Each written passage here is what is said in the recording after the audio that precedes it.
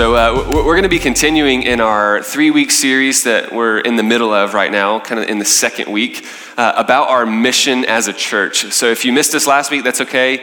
Feel free to listen to the podcast. But our mission as a church is super important to us. So we begin every August as kind of the new year. Hey, what are we about? Lots of people gather for lots of reasons. And what is this community, these people that are gathered here on a Sunday morning, what are we really giving our time and energy to? And so we looked at this threefold mission that we have as a church, which is to love God, to love people, and awaken the movement that Jesus began. And that centers around these three relationships that Jesus had in his life. So we looked at this first relationship where Jesus has this just love, deep love for God, this communion with the Father and the Holy Spirit, just this deep priority in the life of Jesus to love God. And we kind of looked at how our lives, first and foremost, are for loving and knowing God. Not just facts, not just intellectual pursuit, but a deep relationship with God. And then the next two parts of our mission is what we're going to be studying over the next 2 weeks and kind of thinking and dreaming about. What does it look like for us to love people? And what does it look like for us to participate in the mission of God on earth? And so this week we're going to be looking at that middle part, love people. And last week we described it as this inward priority. So we got this upward priority that Jesus had, an inward priority where he had this close relationship with a small group of people that he just went deep with in community. That he cared so much about. And next week we'll kind of look at the outward priority where the love of Jesus begins to envelop those in the world that are experiencing brokenness and suffering and oppression and those that did not know God. So that's where we're going. So if you want to turn with us, we're going to be in Matthew 22 to begin. It's on page 483. If we're using one of these blue Bibles, feel free to stand up and grab one if you want to follow along with us. They're on the communion tables around the room. And then we're going to turn over to Acts 2 as well if you want to have a placeholder there, page 531. Matthew 22, Acts chapter 2. So, I want to set the stage for this week and next week. And, if you remember last week, we looked at how in this story, there's this moment when Jesus is kind of teaching and preaching, doing his healing ministry kind of all around the Sea of Galilee. And Jesus encounters these people called the Pharisees, and they're trying to trip him up because they're in power, they're in leadership, and Jesus is kind of revolutionizing and undermining their power. So they try and trip him up with this question. And they say, Jesus, summarize all of God's heart for humanity in one command. What does it all mean? One phrase. And they're just trying to trip Jesus up. And in classic Jesus fashion, he responds and blows everyone's minds. And so I want you to read with me Matthew chapter 22, and then we'll keep going. So I'll just begin with his response, verse 37. He said, and he said to them, "You shall love the Lord your God with all your heart, with all your soul, and with all your mind." Some translations say strength as well. Verse 38, "This is the first and great commandment, and the second is like it. You shall love your neighbor as yourself. On these two commandments depend all the law and the prophets." Or in other words, on these two commandments, God's heart is built. And I love this moment for Jesus where he's summing up all of what our lives are to be about. You want to know what life is about? Jesus answers the question here. Love God with everything that you are, every fiber of your being, every aspect of your life. Give God all of that in loving relationship with him, and then allow that love to overflow into other people as you love your neighbor as yourself. So it starts with this love for God, and it continues. And we see this in the life of Jesus, that he wasn't just a spiritual hermit. He wasn't holed up in the side of a hill somewhere, just being a monk and just solitude and prayer and silence with God. No, it's he had these times of love and deep communion with God where he would get away and disappear to be with God.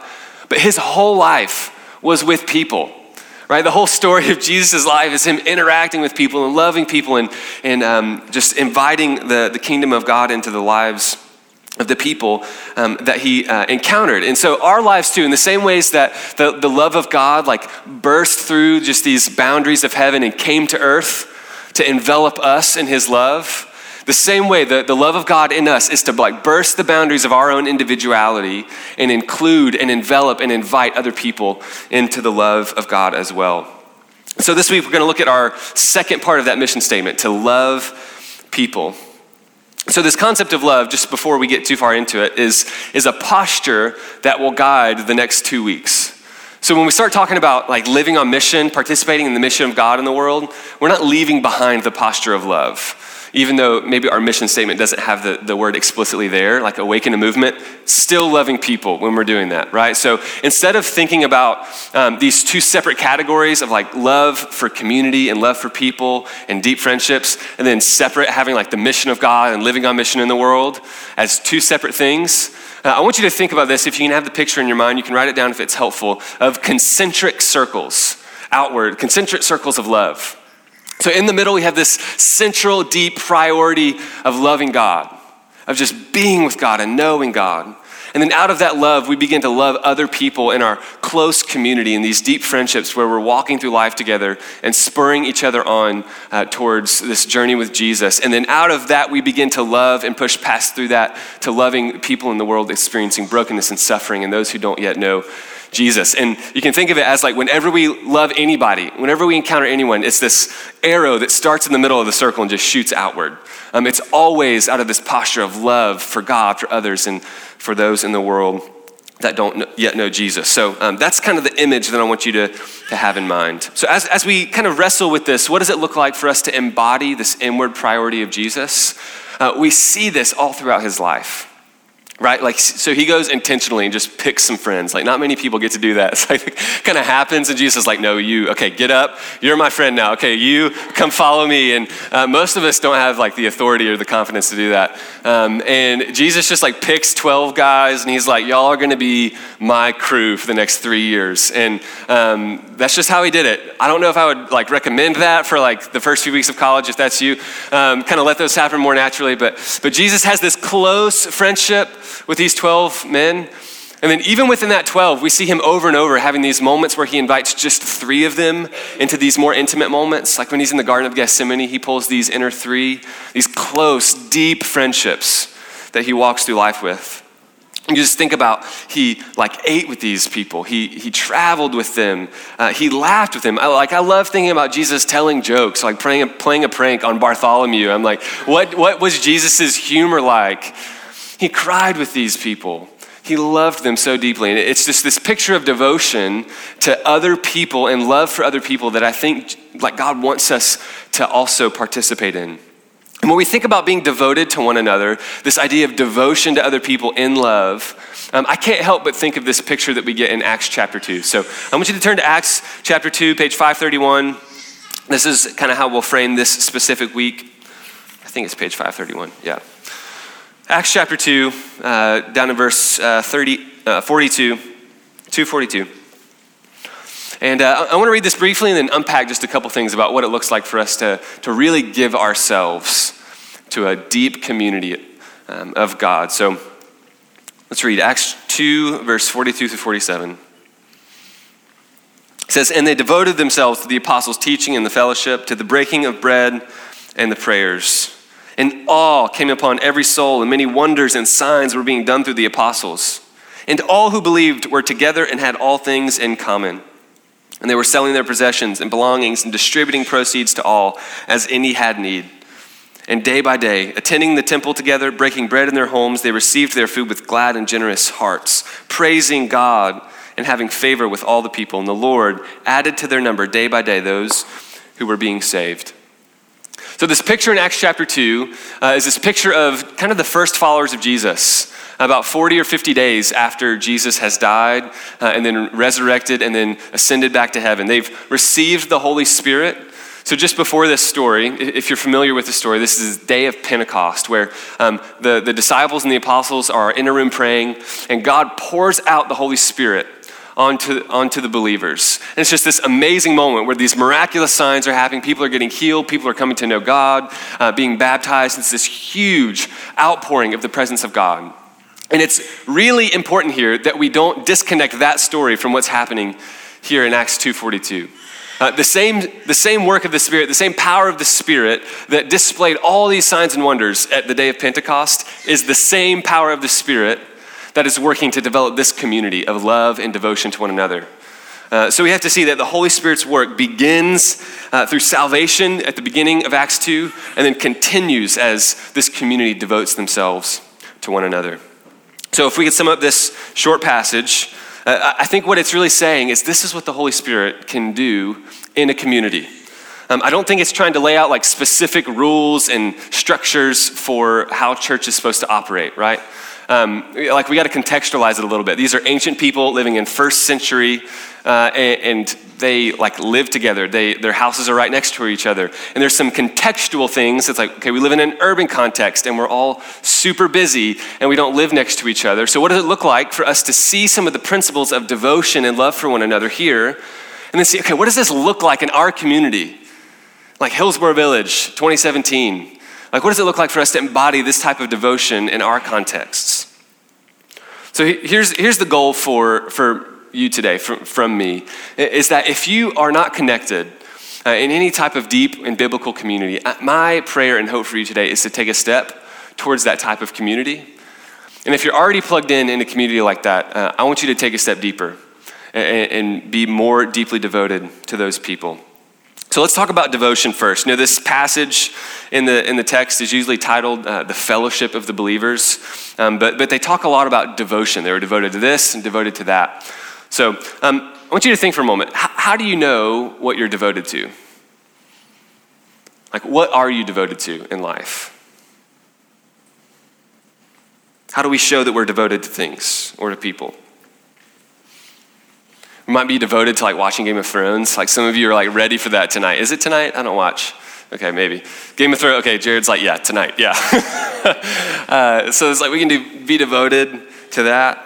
We can be devoted to being healthy, to being fit. We can be devoted to having a good marriage or investing in a friendship, maybe Predators hockey. That's me. We can be devoted to our school, to our job, to our family. There's all these things that we can be devoted to, but how do we know that we're devoted to them? I think what we think about and prioritize and orient our lives around are the things that we're devoted to. Things that we think about, the things that we prioritize and orient our lives around are the things that we're devoted to. And the conversation about which things are really helpful and life-giving and enriching for us to be devoted to against those things that are not as helpful, that's a different conversation. But today I want to look at the devotion of these believers. Clearly the emphasis here is on this devotion to fellowship. Now I don't know what you think about fellowship, but I have this like picture of small talk and like trite conversation when I think of fellowship. I don't know how you grew up in church or if you grew up in church or not, but we had a fellowship hall. And it was like, that's where fellowship happens. Outside of that, like gloves are off, like no fellowship required. But like I still, when someone says fellowship, I like smell casserole and like think of small talk, right? And it's like, that's kind of the picture of fellowship that some of us have. It's like, oh, the fellowship. And I don't think that's what we see here. If our definition is trite and shallow, our practice of this will be deeply flawed. So I want to give us a definition that's more robust, that includes what fellowship truly is in this text. So fellowship, if you want to write this down, fellowship is the regular interaction of believers who share a deep concern for one another. Fellowship is the regular interaction of believers who share a deep concern for one another. And that concern is holistic. It's spiritual, relational, emotional, vocational, physical, financial, like holistic concern for one another. This is what fellowship looks like. And I don't think you can read this picture of what the early church sort of really thought was important and say, yeah, it seems like the idea is that they like said a prayer, maybe got baptized, and then they like spent an hour a week just kind of like listening to someone talk, and then like didn't talk to each other for a week, and then like just did that over and over again. Like that's the picture of devotion. And however contextualized we need to make this, that's not what we're after. It can't be all that God has for us in community. And if that's all our experience of church is, we're going to be disappointed. I've shared this before when reading Acts 2, but I think it's kind of interesting to rewrite Acts 2:42 through 47 for like a modern context about what we actually see sometimes, sort of as satire. So maybe some churches feel that it sounds more like this. The Christians were devoted to themselves and occasionally went to church when they had time. No one was filled with awe because there were no signs and wonders performed by the believers. Very few of them were together, and they had almost nothing in common because they were too busy to spend time together. If they sold something, it was usually just to buy something better for themselves. They ate quickly and on the run, kept to themselves, and led very busy lives so that they could rarely enjoy one another or give praise to God. As a result, most people didn't like them and their numbers decreased, right? So like, as funny and as satirical as that is, like I've been a part of churches like that. Like sometimes I'm like, crap, my life sort of looks like that sometimes. I'm super busy, I eat really quickly and on the run. I don't really sit down with people all the time. And even in this community, it's like, do we really embody devotion, or is it more like this, once a week I'll just kind of show up and do the thing and then leave? So I want to talk about fellowship for a moment and like why it's important and why we want to give ourselves to it. And so we're going to talk about the motivation or the benefits of it, why it's important, and then maybe some obstacles as well that prevent us from pursuing this. So the motivation for fellowship is also what benefits us. So you think about a diet. It's like no one just goes on a diet. It's like you do it for something. So you either want the beach bod, or you like just want to feel healthy, or you want to there's always an end goal, right? Same thing with like working on an assignment for school. It's like if you want the A, that's why you pull the late nighter, not just to pull the late nighter, right? So the benefits of fellowship are going to be what motivates us, okay? So here's the deal. I think we're all motivated by happiness. I'll just generalize it. Sweeping statement. We're all motivated by happiness in life. Joy, happiness, however you want to describe it. Happiness and joy drives almost all of your desires and my desires, whether we realize it or not. I think that is not in conflict with loving and knowing God. Sometimes we think that God has this agenda that we shouldn't be happy, that we shouldn't experience joy. So I think we just mix up what actually brings us happiness and joy and think, God is supposed to give me this and I didn't get that, so maybe God is not after my joy, when actually what God is inviting us into is the deepest and truest fulfillment of joy when we know and love and embody the life of Jesus. So we just mix it up. We give it our pursuit of joy to money or sex or work instead of seeing those things through the lens of the love of God in our lives. So if we're driven by joy, I think it's impossible to find it without a deep community in life. Impossible to experience joy and happiness in life without deep, and I'll say even biblical community. Jesus understood this, right? Like Jesus could have come to earth and just like died on the cross immediately. Like why didn't he do that? Why did he spend 3 years like loving people so much? I think Jesus understood that there's something about the human experience that we were created for, an experience of community, of love for others. The church in Acts understood this.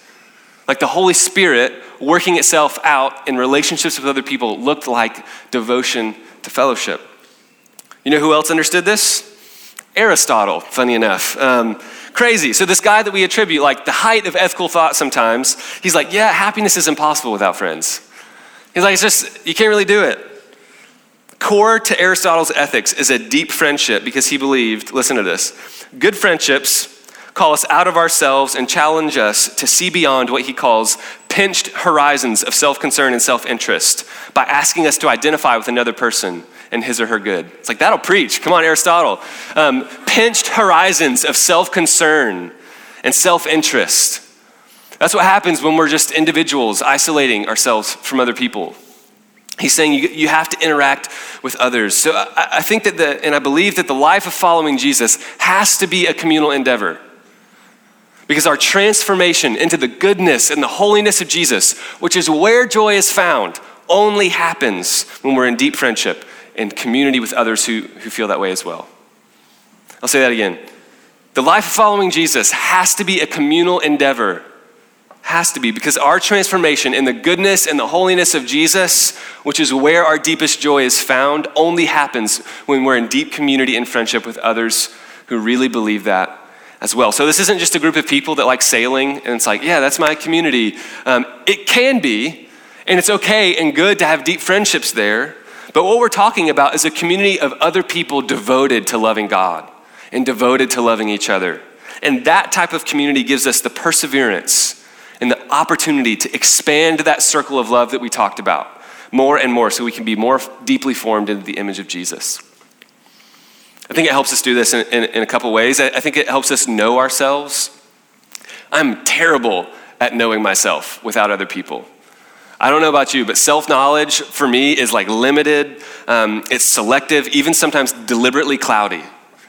Like, I don't want to really like admit to myself without other people. It's like, yeah, I'm not gonna be stubborn.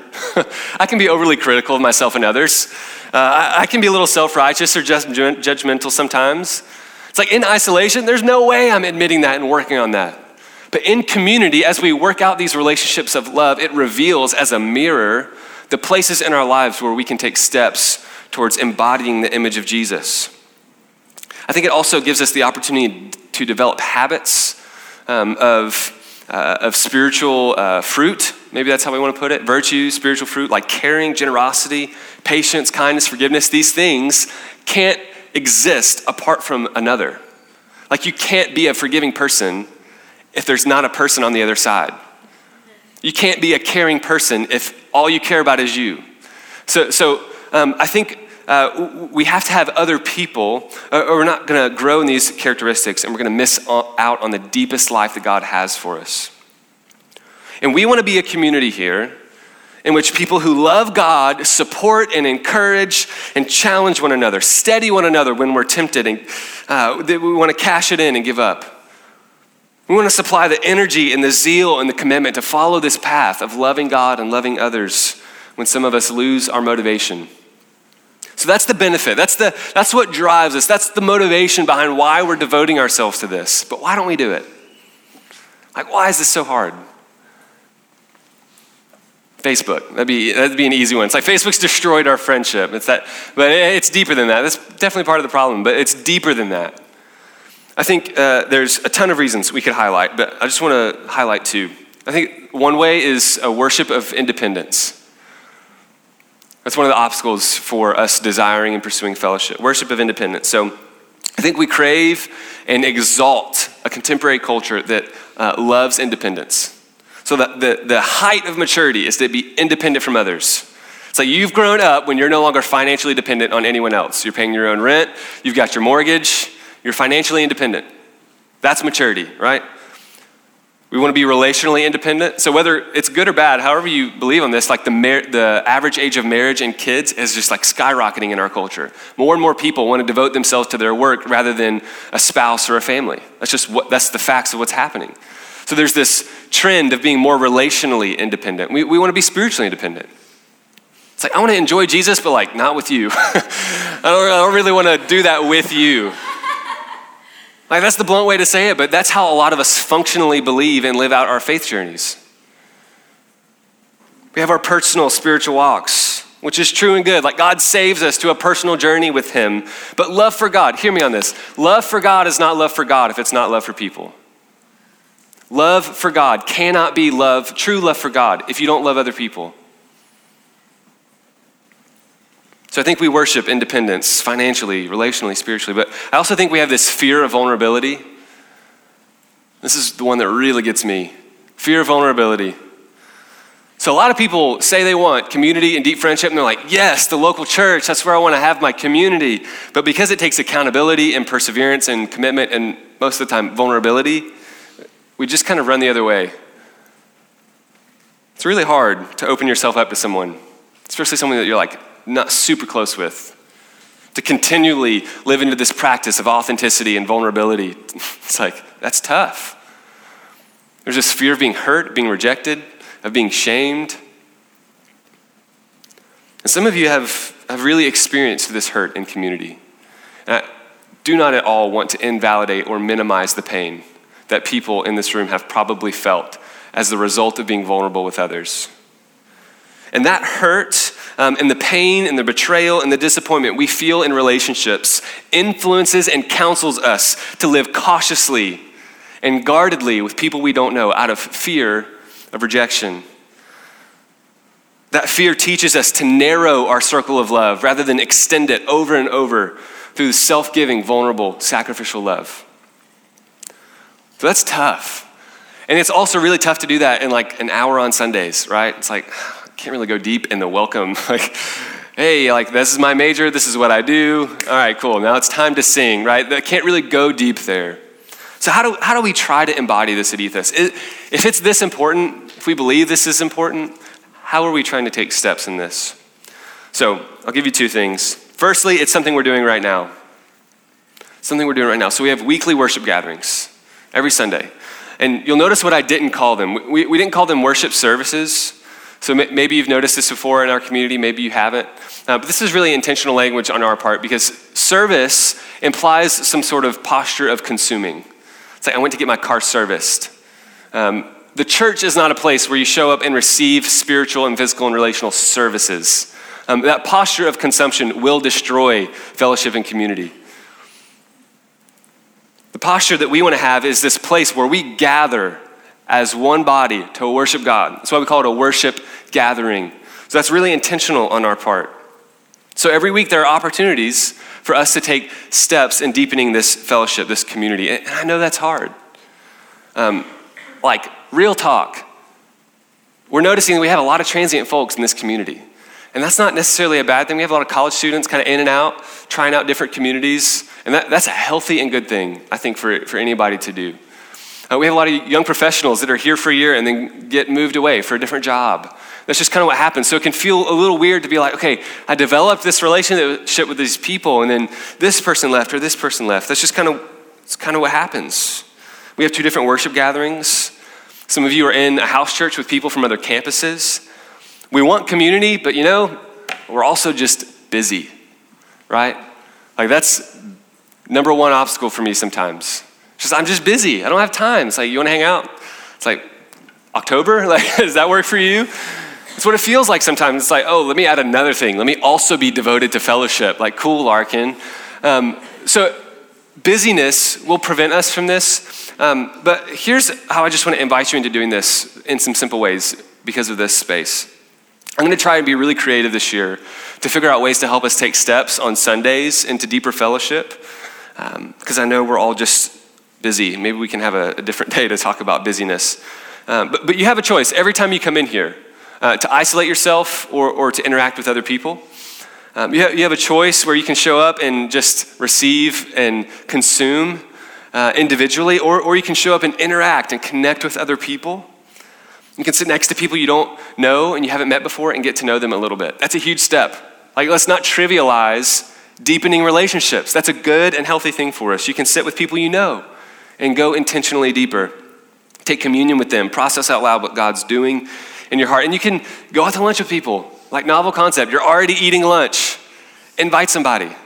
These are easy steps that we can take on Sundays to deepen this community. And we're going to try and be more and more creative with how to do that on Sundays as well. Second way we try and do this is through house churches. So this is our version of small groups. We call them house churches. And this is the way that we try to accomplish deep community in our church.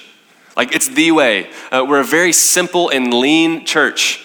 We have very few programs. There's not a thing on Tuesday night and a thing on Wednesday morning and a thing on Thursday at lunch. It's like house church and Sunday mornings. And then we serve in the community. Like, that's what we do. And so these house churches are small groups that meet all throughout the city, once a week or sometimes every other week, and they just devote themselves to God and each other. That's what they do. They eat meals, they get around the word, they pray, they share burdens, they play games, they share good and the hard times, and this is what house churches do. And when that level of community is experienced during the week, this community on Sundays is deepened as well. And we have more opportunities to be devoted to fellowship as well. So house churches aren't perfect. There are house churches that have been amazing and have this just deep devotion to one another. But you can show up to a house church and still be strangers for an entire year. Like, I've done that before. And so it takes some level of intentionality and vulnerability, but it also really takes ultimately the Holy Spirit opening up our hearts, giving us a vision for deep community. So here's what I want to encourage you to do. If you don't have any type of deep biblical community, you have the opportunity to enter into that today. We're going to have house church signups after this worship gathering. And there's no pressure to sign up. If you're kind of a new student, you're not really sure where you're going to end up. Would rather you really think about that and pray through that than to sign up, kind of bail. But the goal is to offer you a space to get plugged into deeper community. Like, that's what we want for this church. That's what we want for this community. So you'll have the opportunity to do that afterwards if you want. We're going to have some people out there that'll help you, and Joshua will give you some instructions at the end. But if you don't have any sort of community or you want to plug into one, that's step number one. If you already have this type of community, but it's not connected to Ethos, you can start a house church if you want. If you're like, man, I already got these group of 10 friends, we're close and we're going deep, it would be great to have some training and resources. We can do that. So I want to invite you to do that and to go deeper with that community.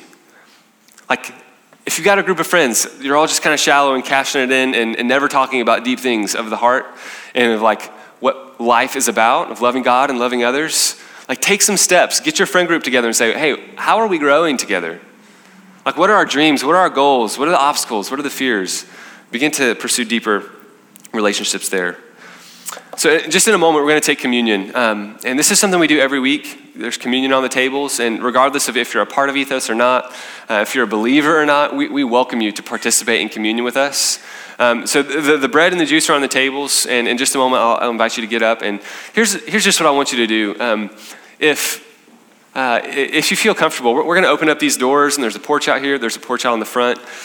You can circle up your chairs. You can just take it individually if you like. But I'd really encourage you, if you came with somebody, to get with them and to just take communion with one another, to take the communion and just pray against maybe an obstacle you feel in this area. Man, I'm really scared of being vulnerable with others. Let me just take a step in that. I've been really fearful of whatever it is in your life. And just take a step towards vulnerability today. And pray about potentially joining a house church as well. So let me pray for us. You can stand. I'll pray for us and then send us to communion.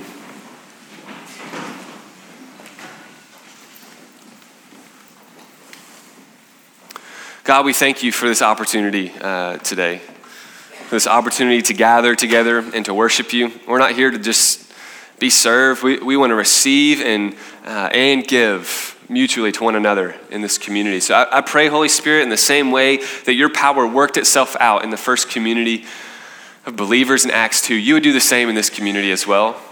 That you would call us out of our silos of love and push us, expand our circles of love to include one another, to push past the obstacles of busyness and our goals of individuality and obstacles of just all the things that happen in our lives that prevent us from wanting to do this. Would you help us, Holy Spirit? Give us the eyes and the vision for this, but also the motivation and the courage to take steps. We ask this in your name, Jesus. Amen.